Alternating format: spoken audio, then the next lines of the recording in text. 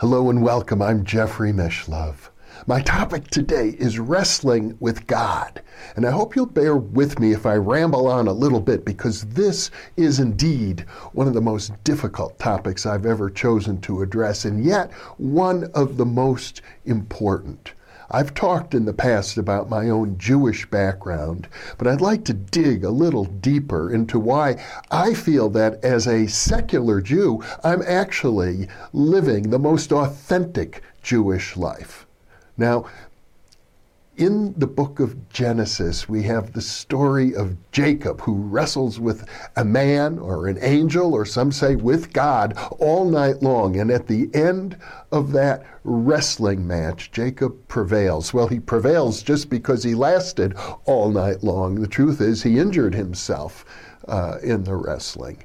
Now, in fact, ironically, he injured his hip, and at the moment I feel my own hip is giving me a few problems, and many people my age get hip replacements. Now, Jacob changed his name at that event. It's no longer Jacob, Yaakov. It became Yisrael, or Israel, one who wrestles with God. And to me, that wrestling with God is the expression of authentic Judaism. Not trembling in fear of God, not being obedient to God necessarily, but wrestling with God. And what I mean by that is questioning the reality around you, not accepting anything for granted. For example, why is it that we live in a world, as I experience on a regular basis, where we have, let us say, 150 years of parapsychological data, and yet the mainstream ignores it? Why do we live in a world, to go a little bit deeper, in which the Abrahamic tradition shows us that God told Abraham, your children shall be a great nation, and he said the same thing to the mother of Ishmael.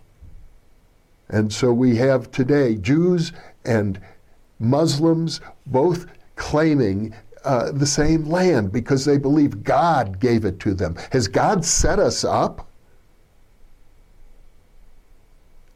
Well, perhaps so. And if God did set us up, why so? And what about Satan in the Abrahamic tradition? Where did Satan come from? Did God create Satan? Is Satan of God? You know, one of the great mysteries, it's called theodicy, the problem of evil in the Abrahamic tradition. How can you have a God who is all good, all loving, all compassionate, and yet created this figure who seems to be the source of evil? Could it be that evil is really good and good is really evil? What side are we on, actually? Is it the case, perhaps, that we get provoked by evil in order to do good, in order to maybe achieve greater stature? We're animals. We have evolved, supposedly, from the primates. We're apes. And yet, we seem to be reaching toward the stars.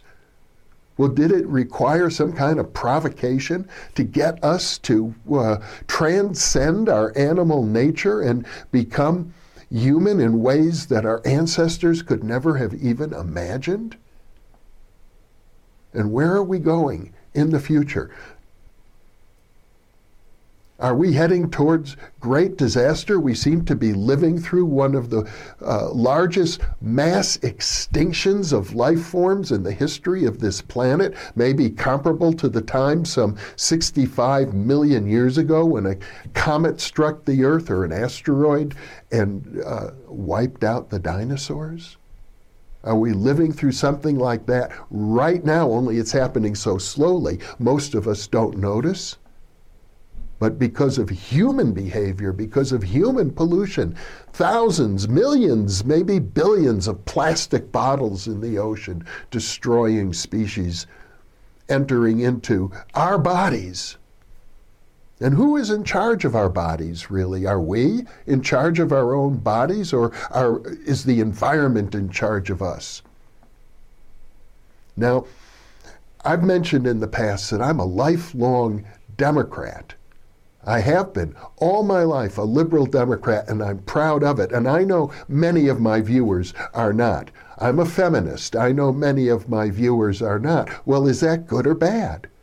Should I avoid politics and focus strictly on parapsychology, or should we push deeper? Is there some reason we disagree with each other? Are we meant to wrestle with each other? Now, when Donald Trump was elected President of the United States, I was so disheartened. And I would tell everybody, oh, I'm so disheartened by this election. How did this happen? How did the man who lies 65% of the time he opens his mouth get elected President of the United States? And how did such a liar manage to convince so many people that Hillary Clinton, one of the most qualified people ever to run for the presidency, was a crook? I was so disheartened. And as I say, I told everybody how disheartened I was. Well, am I the God of my body? What happens when I repeat the phrase, disheartened, disheartened, disheartened? I'll tell you what happened. I began to slow down. I began to discover that I couldn't climb the stairs very easily in my own home. I felt weak. My heartbeat was slowing down. I think at one point I noticed my heartbeat had slowed down to 36 beats a minute. I was very concerned. Maybe I'm suffering from congestive heart failure or something. I called my cardiologist. I made an appointment. The cardiologist said, we need to put you on what's called a Holter, a 24-hour heart monitor. And then it dawned on me. I'm giving myself the mental suggestion to slow down my own heart. Because even though my body is made up of dozens of organs and billions of cells, my consciousness, I'm like the God of my body, you might say. And if the God of my body is saying, disheartened, disheartened, how is that going to affect me? And I thought, if I'm doing this to myself, I can reverse it. And I began canceling those disheartened thoughts. I began telling myself, I'm very heartened. Not that I embrace the Trump presidency by no means, but I'm very heartened that I have something to wrestle with in my life. That Trump is good for me because I can wrestle.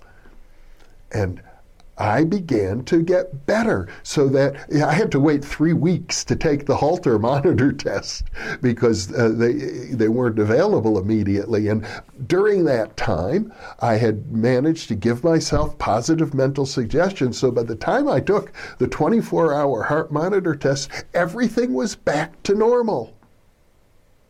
You see, I had come to grips with something so large it was unconscious, it was controlling me. But I decided to wrestle with it, and I regained my strength as a result. And I think to the extent that we live on a planet where we are confronted by, you could say, evil, I tend to think, and I'll be quite honest about it right now for those of you, and I know there are many of you out there who are Trump supporters, the man is a mafioso, a gangster. We've never had such incredible incompetence, corruption, and out evil in our American government before. This is, way over the top, but it's good for us to wrestle with it. It's good for us to come to terms with this, because this sort of thing is simply an expression of our own human nature coming up to haunt us. So I'll leave you with this question then. What heartens you? What disheartens you? And can you begin to use the things that dishearten you to give you energy instead? Now, I know there are going to be people out there, viewers, and I hope there are viewers, people who like the fact that I focus on parapsychology but dislike my politics. I hope you'll challenge me. because I thrive on it. And I embrace it, and I encourage you to embrace it as well. And I know I have viewers out there who believe in the Bible and believe literally in the Word of God. And I'd like to challenge you as well, because I don't think that the God you believe in wants you to believe in Him so literally. I think if you are that pious and that accepting of the so-called revelations of God, you're missing the point. And I'll leave you with those thoughts. I hope I've provoked you, because I'm getting to a point now in the In Present series where I think a little provocation is healthy. So consider that in your life. How can you begin to provoke yourself a little more? How can you begin to wrestle with the God that you are?